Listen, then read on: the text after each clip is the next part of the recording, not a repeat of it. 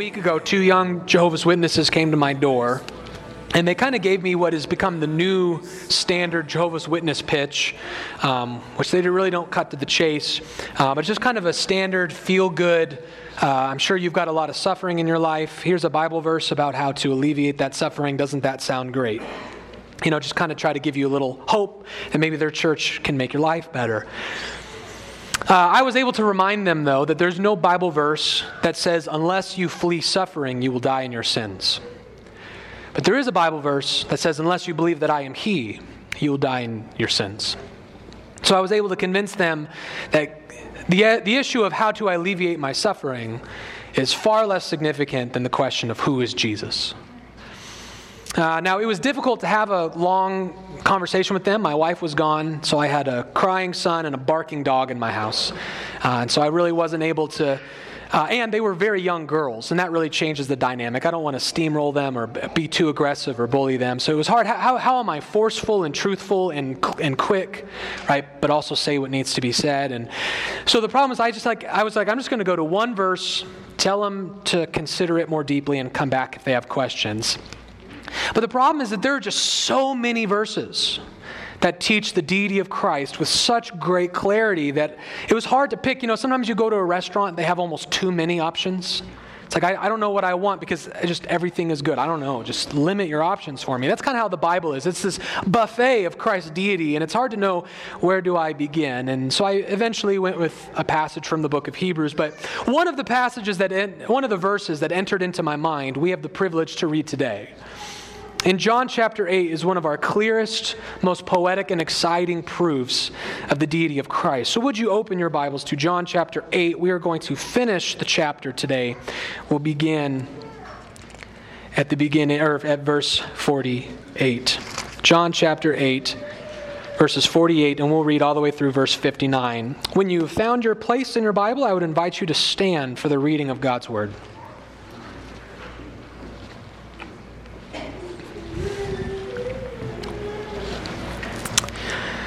John chapter 8, verse 48, thus saith the Lord. The Jews answered him, are we not right in saying that you are a Samaritan and have a demon?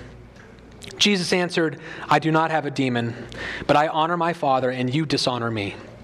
Yet I do not seek my own glory. There is one who seeks it, and he is the judge. Truly, truly, I say to you, if anyone keeps my word, he will never see death. The Jews said to him, now we know that you have a demon. Abraham died, as did the prophets, yet you say, if anyone keeps my word, he will never taste death. Are you greater than our father Abraham who died, and the prophets died? Who do you make yourself out to be? Jesus answered, if I glorify myself, my glory is nothing. It is my Father who glorifies me, of whom you say he is our God. But you have not known him. I know him. If I were to say that I do not know him, I would be a liar like you, but I do know him, and I keep his word. Your father Abraham rejoiced that he would see my day. He saw it and was glad. So the Jews said to him, you are not yet 50 years old, and you have seen Abraham. And Jesus said to them, truly, truly, I say to you, before Abraham was, I am. So they picked up stones to throw at him, but Jesus hid himself and went out of the temple. This bars the reading of God's word. Please be seated.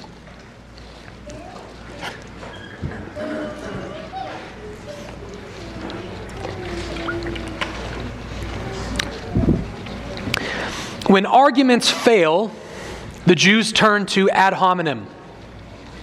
Ad hominem is a Latin phrase, and it describes a logical fallacy.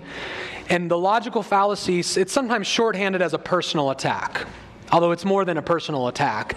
An ad hominem is when you try to discredit a person's argument because of who the person is. So this can't be true because so-and-so is like this guy. That's what we call an ad hominem attack, when you attack the person rather than the argument. And I was always taught that ad hominems and raising your voice are always the next best thing to being right. Very, very rarely is the person who's right the one who reverts to ad hominem. The Jews have tried to debunk Jesus, and their arguments have failed. And so they're left now with ignore the arguments and go after the person. So they call him names. They call him a demon-possessed man. They call him a Samaritan. Now, why would they call him a Samaritan? If you remember from John chapter 4, the Jews and the Samaritans were cultural and religious enemies.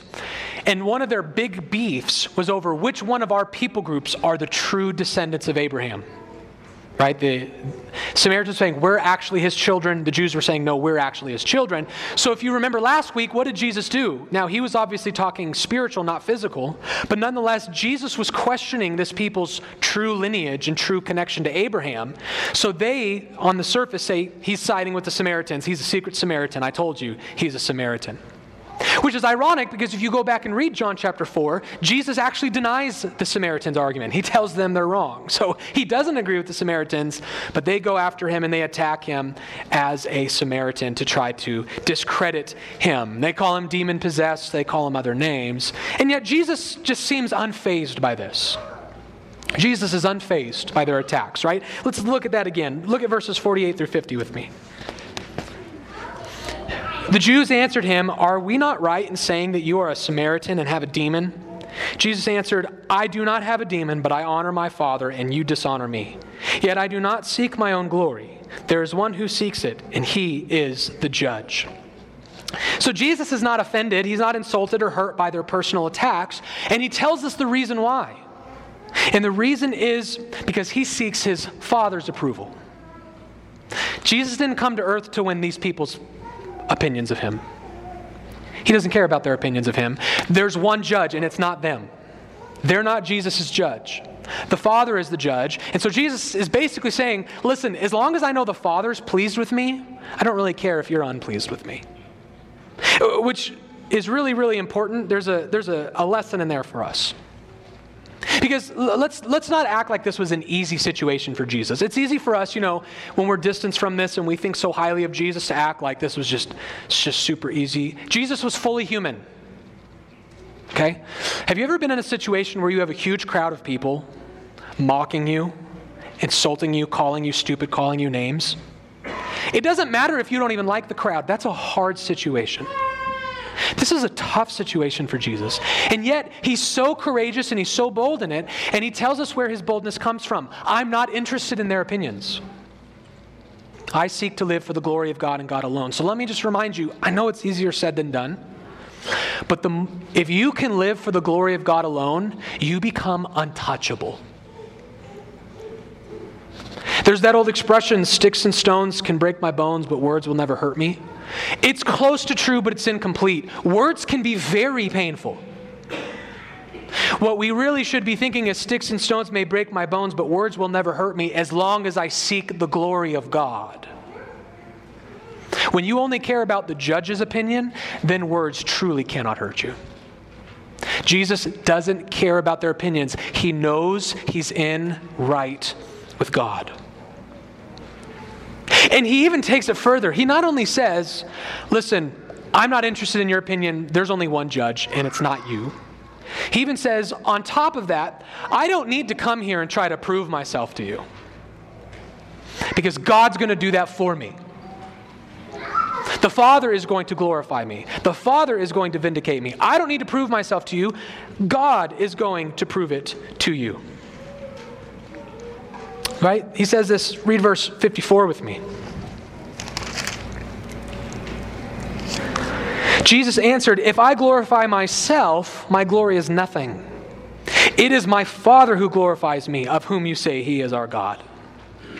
Their God is going to glorify Jesus. Their God is going to defend and vindicate Jesus. And let me put it frankly, he needs it. Jesus needs it. He's going to need God's defense because the message that God gave him to say, the truth claims God gave him to make about himself are very offensive to men. What Jesus claims in this passage in John chapter 8 is offensive. It's scandalous, radical to the unbelieving world. Right? And if you don't believe me, let me just remind you at what Jesus' message, let's remind ourselves of the kind of response it provoked from these people. Jesus' truth claims provoked three different responses. Number one, they call him demonic. Number two, they call him prideful. And then worst of all, they finish by accusing him of being blasphemous. They say he's a prideful, demonic blasphemer. That's what Jesus' message got him. Let's look at those, verses 52 through 53.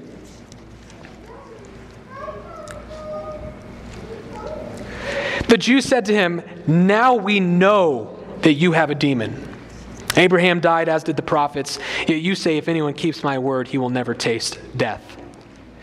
They think his words are demonic because to them, his message is so ludicrous. Only a demon could ever possibly get a man to believe and say such things. This is too crazy. This message is too crazy to even come from a human being. It must come from Satan himself. And that leads them to the next claim, which is that they think that he is prideful. Right? Look at verse 53. "Are you greater than our father Abraham, who died and the prophets died? Who do you make yourself out to be?" That's just the fancy ESV way of saying, who do you think you are? You just told us that if we believe in you, we will never taste death. What you're doing is you're now offending Abraham because he did die. So I guess he did something wrong. He didn't live up to your standards. All of the prophets died. So they must not have lived up to Jesus' standards. They see Jesus as insulting Abraham and the prophets, putting them down. And so they ask this question, who do you think you are? Who does this rabbi from Nazareth think he is, coming in, claiming to be better, more powerful, more holy than Abraham and the prophets? He's prideful. He's a demon-possessed, prideful man. That's what they think. But it all gets even worse. Jesus' message becomes so radical that it eventually culminates in them just flat out accusing him of being a blasphemer. Look at verse 59. "So they picked up stones to throw at him, but Jesus hid himself and went out of the temple." Jesus' message crescendos to such a radical end that the Jews try to murder him on scene. They grab rocks to stone at him, and that tells us what they think, because in the book of Leviticus, blasphemy was punishable by death. Blasphemy was a stonable offense. And you can see just how angry they are, because even though it's true, blasphemy was punishable by death in Leviticus, there was still a legal process the claims had to go through. You don't just pick up rocks and kill someone the moment they say something blasphemous. There was a process to this thing, but they are so enraged, they are so offended, they say, forget the process, forget the Bible, kill this guy. Now, Jesus, by God's providence, is able to evade them. But they just cut straight to execution. So you see, Jesus is going to need his Father's defense, because the claims of Jesus Christ are radical. And that really is the message for us today. What are we going to learn from this sermon today? I'll tell you beforehand. Jesus' claims are very radical. They don't sit well with the unbelieving world. And so let's look at these claims. What are the claims that Jesus is making about himself in this text that causes such outburst, that causes so much anger and confusion and hatred among people? Well, there's really three. There's three radical claims that Jesus makes in this text about himself. And so that's what we're going to focus on today. And the first claim is that he is Savior. That Jesus is the Savior of the world. He is Savior. Look at verse 51 with me.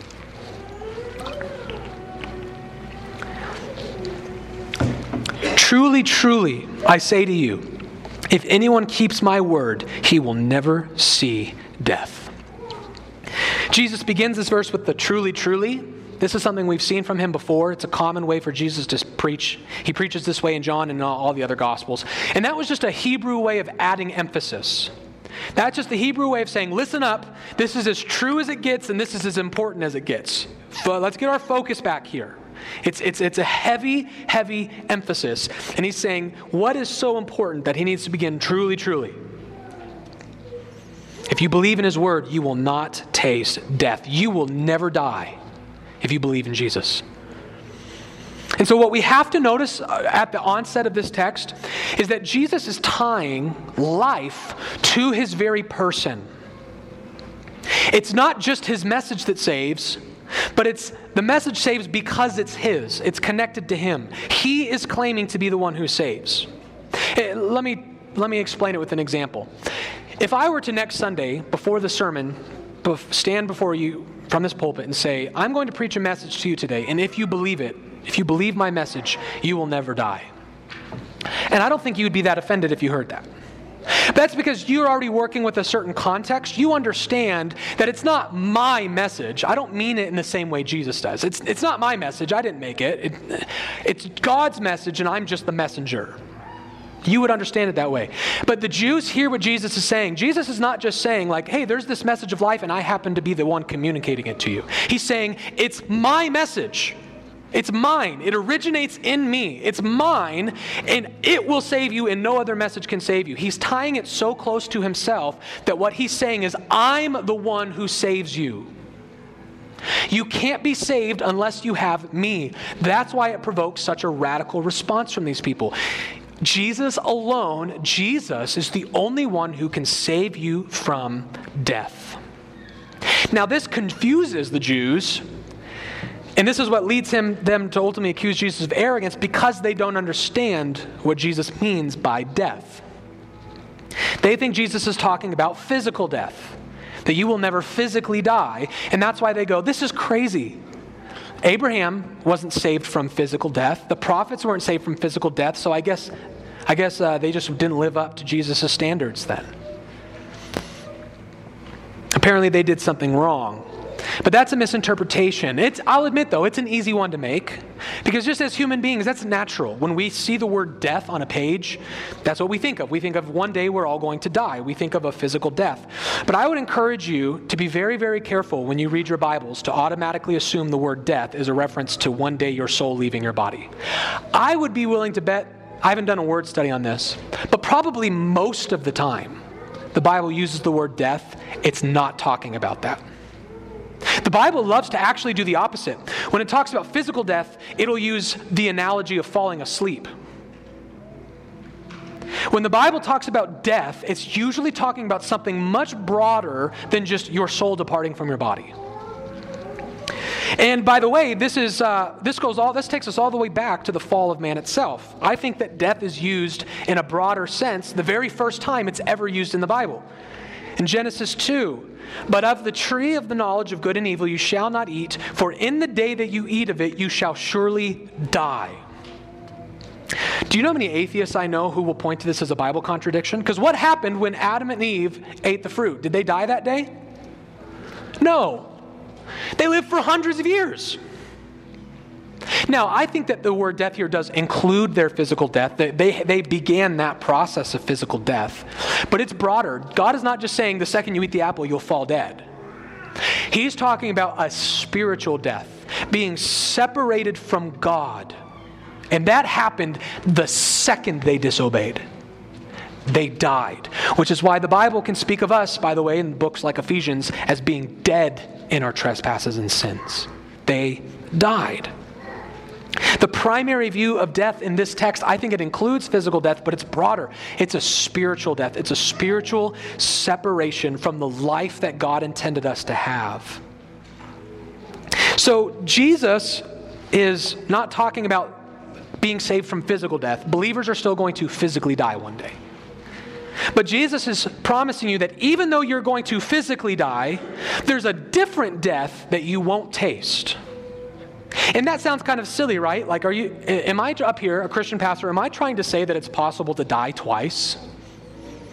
And the answer to that is yes.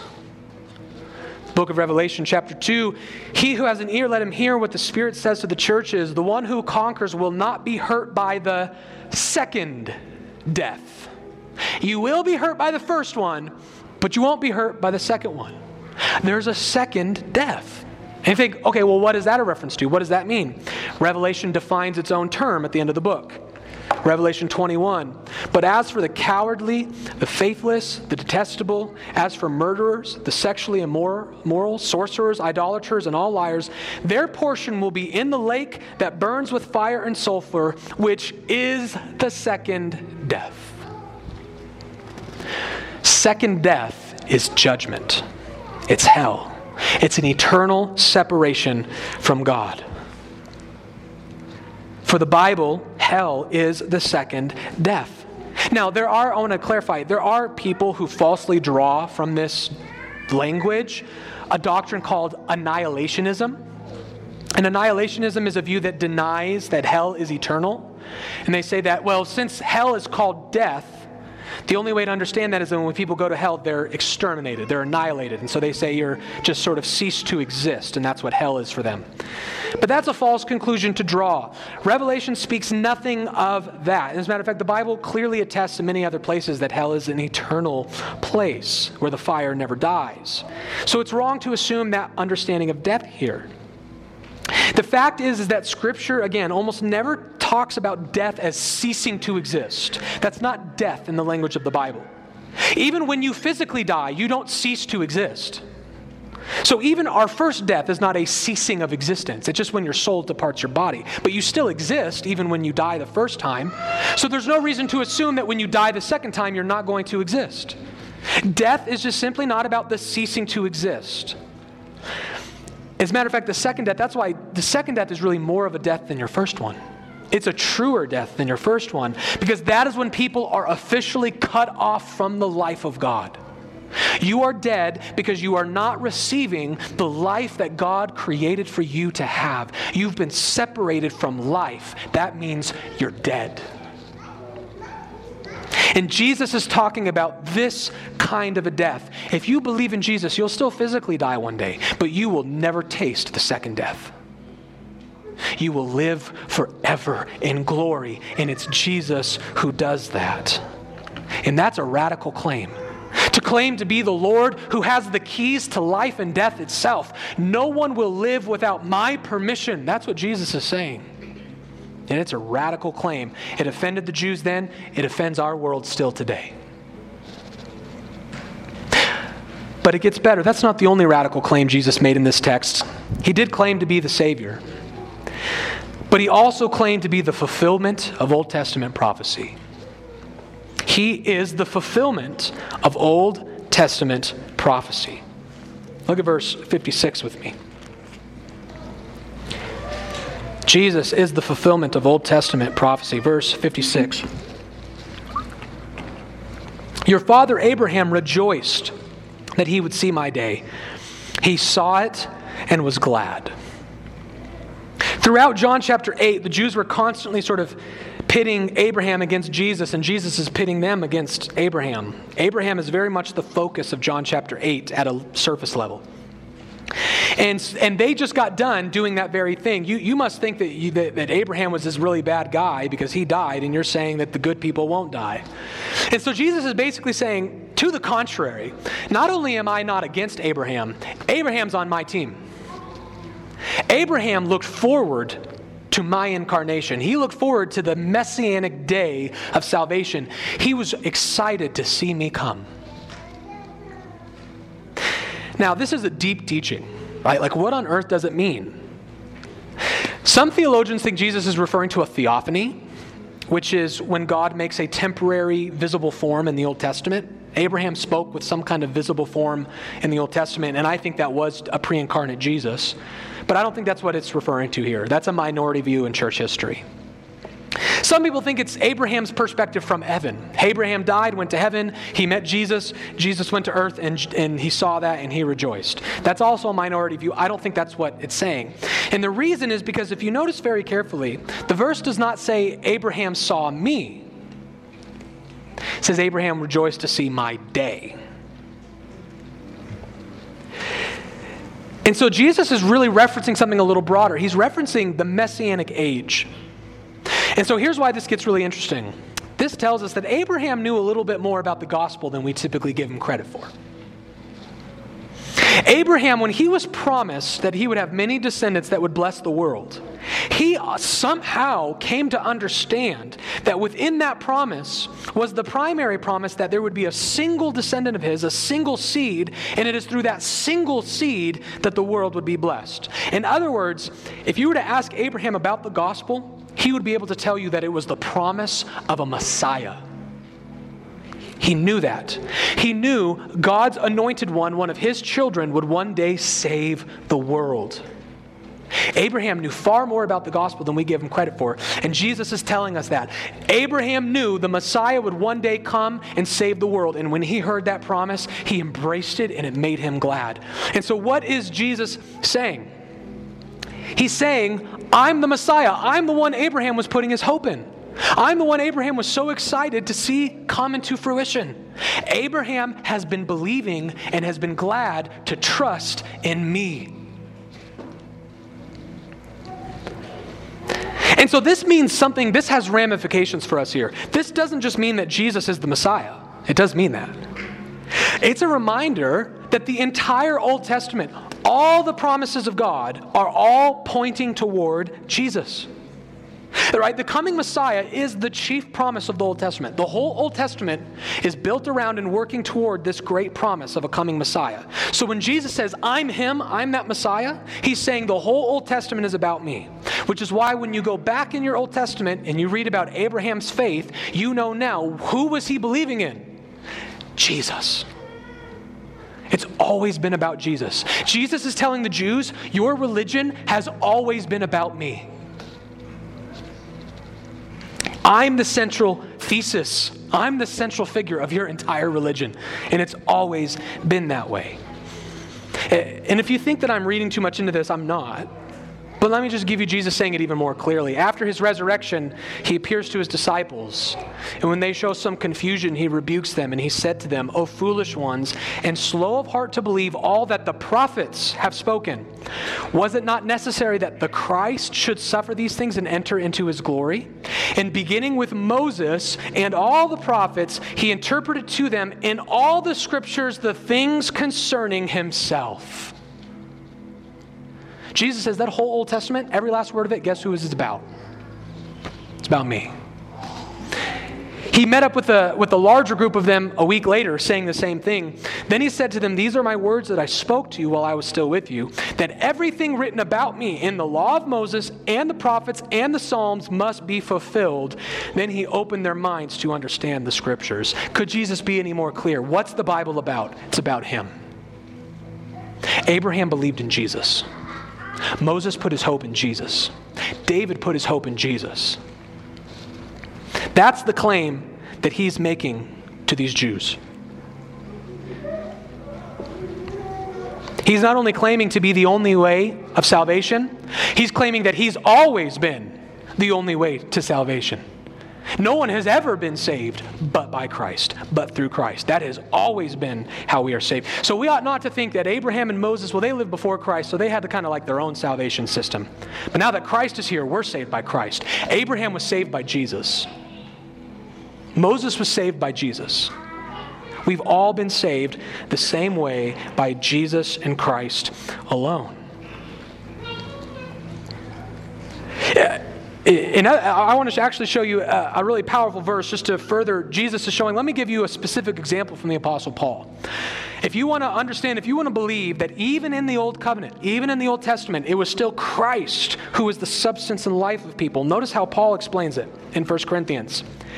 For I do not want you to be unaware, brothers, that our fathers were all under the cloud, and all passed through the sea, and all were baptized into Moses in the cloud and in the sea, and all ate the same spiritual food, and all drank the same spiritual drink.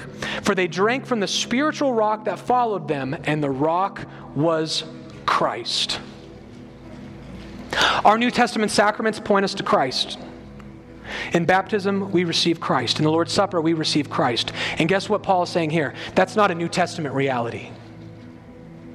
When they ate the manna in the wilderness, that was Christ. When they drank from the water in the wilderness, that was Christ. When they passed through, when they received their baptism passing through the sea, that was Christ. The Old Covenant and the New Covenant are both about Jesus. And they're all pointing us to Jesus. The whole Bible is about Jesus. And you can imagine how offensive that would be to the Jews. As Jesus comes before them and says, not only am I the only one who saves, I'm the only one who's ever saved. Abraham looked at me from a different perspective. He looked forward at me. New covenant believers look back at him. We're coming at it from different vantage points, but we're all saved the same way, by looking to Christ. Now, the problem for Jesus' audience is they yet again misunderstand him due to the hardness of their hearts. They don't understand that Jesus is speaking about Abraham's typological knowledge of him. He knew him by trusting in the promise of God, which was Christ. They think he's talking about something more literal, that Abraham and Jesus were like contemporaries, like they were buddies, like they were pals. And so that's what causes them to say, you know Abraham.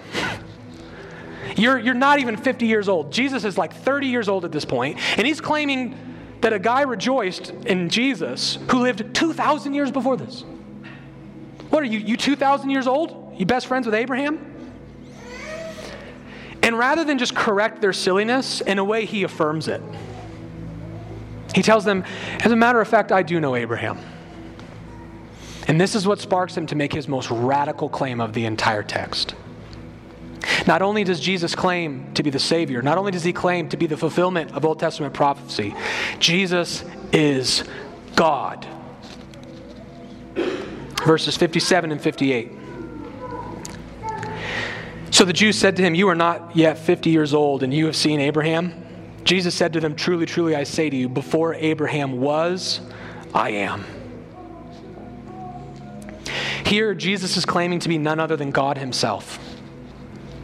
And this, by the way, helps us make sense of the other two claims. The other two claims really are pretty offensive and radical if Jesus isn't God. But if you can believe he's God, the other things are easy and mandatory. Of course he's the only way to be saved. He's God. Of course he's what the whole Bible's about. He's God.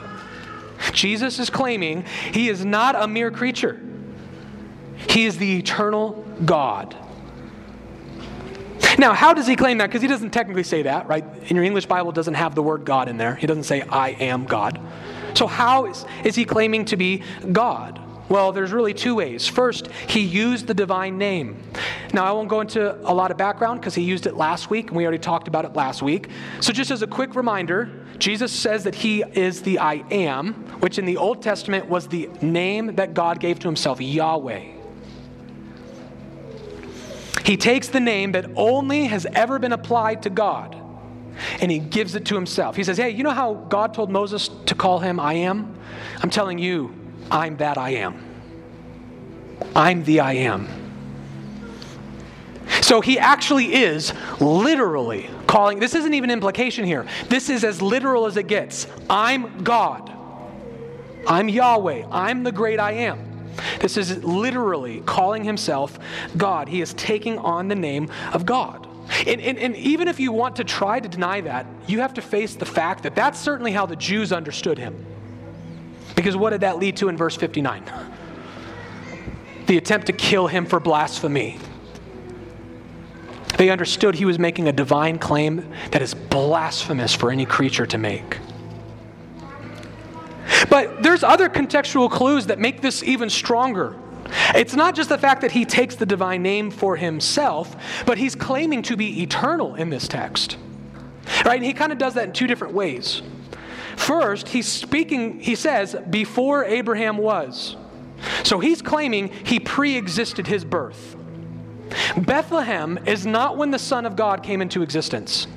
Because Abraham lived 2,000 years before Bethlehem, and Jesus is saying, I was already there.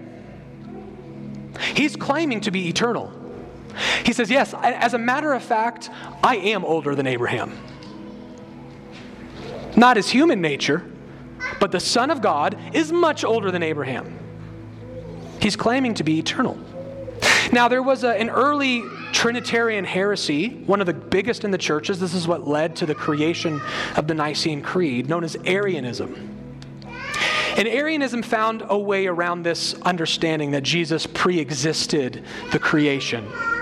Because Arians, you see, by the way, modern-day Arians would be someone like a Jehovah's Witness, other Unitarians. What they've done is they've kind of come up with a clever way to deny that Jesus is God. Jesus is not God, but we do think that he existed before Abraham. And so they do that by saying that Jesus is just God's greatest creation and his first creation. That God made Jesus, and he's kind of like this super powerful demigod angel. He's a super powerful creature. God created Jesus, and then Jesus created everything else. So yes, they would say Jesus is not God, but yeah, he's older than Abraham. But they still have a big problem in this text. And that is, the name that God has given for himself is in the present tense. Have you noticed that this text grammatically doesn't make sense? If Jesus wanted to please a grammarian, what should he have said? Before Abraham was, I was. Right? They need to match. The verbs, the tenses, they need to match. Before Abraham was, I was already there. He should have said something like that. But he didn't say that. He said, before Abraham was, past tense, I am, present tense. It doesn't make sense, at least not grammatically. It makes perfect sense theologically. Because who is God? He's the eternal one. Does eternity have a past? No. Does eternity have a future? No. It's outside of time. Eternity needs to be thought of as a constant presence. And Jesus is saying, I am that constant present tense. You go back in time, I am. You go forward in time, I am. You go now, I am. He's always in the active. This is so much so, I don't have time to get into it. I'm already over time. But theologians have even gone on to talk about how God does not have existence. He is existence. You and I have existence. God doesn't have existence. He is existence. He is the eternal, ever-present I am. And Jesus is saying, that's me. The ever-present I am can't be created. Because then, like Arius himself said, there was a time when the sun was not. But Jesus is saying, no matter how far back you go, I'm there. Jesus is claiming in very explicit terms in this verse to be the eternal God. And by the way, this text not only refutes Arianism, it also refutes the other famous Trinitarian heresy called Sabellianism. The way the Sabellians get around this, we call them today modalists. So they say, okay, I agree with you. Jesus is the eternal God and he has existed eternally. I get it. But they say, but the way we'll make sense of this is we still don't want to do that weird Trinity thing. We don't want to affirm that weird Athanasian creed, right? That was weird, right? I don't want to affirm that. So what they did is they just said Jesus and the Father are the same person. Jesus is the Father. In eternity, God was the Father. In time, he became the Son. And then after turn, he'll go back to the Father. That doesn't make sense. We don't have time to go back, but read verses 49 and 50, 54 and 55. It doesn't make sense. Who is the God that's supposed to be glorifying the Son? The Father shall glorify me. The Father is the judge over me. Who's this Father Jesus is talking about if they're just one and the same person? It would have been a contradiction for Jesus to say, I don't glorify myself, the Father glorifies me. The modalists are saying he and the Father are the same thing. So that would be Jesus saying, I don't glorify myself, I'm the one who glorifies myself. What do we have in John 8? We have different people, the Father and the Son, different personages, yet both personages in this text are called God. And these are all speaking as monotheistic Jews who believe there's only one God. So here's what John 8 forces you to believe if you believe the Bible. There's multiple personages called God, but there is only one God. If you have a better way of explaining that other than the Trinity, I'm all ears. Do you see now why the Athanasian Creed is such a blessing? Do you see now why the Trinity is such a blessing? The Trinity is the doctrine that actually helps us to piece our whole Bibles together and not read it with one eye shut. Ignore the part that the Father and the Son are different. Ignore the part where Jesus claims to be the I am. The Trinity is the only way to believe in the whole Bible. There is one God, three persons, so that Father, Son, and Spirit are all fully God. So who is the Father? He is God. Who is the Son? He is God. Are there two gods? Nay, there is but one. That's the Trinity. So if you're looking for an application, what do I take away from John 8? Here's a pretty simple one. Don't be a Jehovah's Witness. Don't be a Mormon. Don't be a Unitarian. Don't be any group that would bring shame to the distinction of the Father and the Son or bring shame to the full and complete eternal deity of Christ. Be a Christian. Be a Trinitarian. But technically this was written before the word Trinity was invented. This was written before the devil created these views like Arianism. So if you wanted something a little bit more faithful to the text, this is what I think John 8 tells you. That God the Father has testified that his Son Jesus is the eternal God, the fulfillment of all Old Testament prophecies, and the only way to be saved.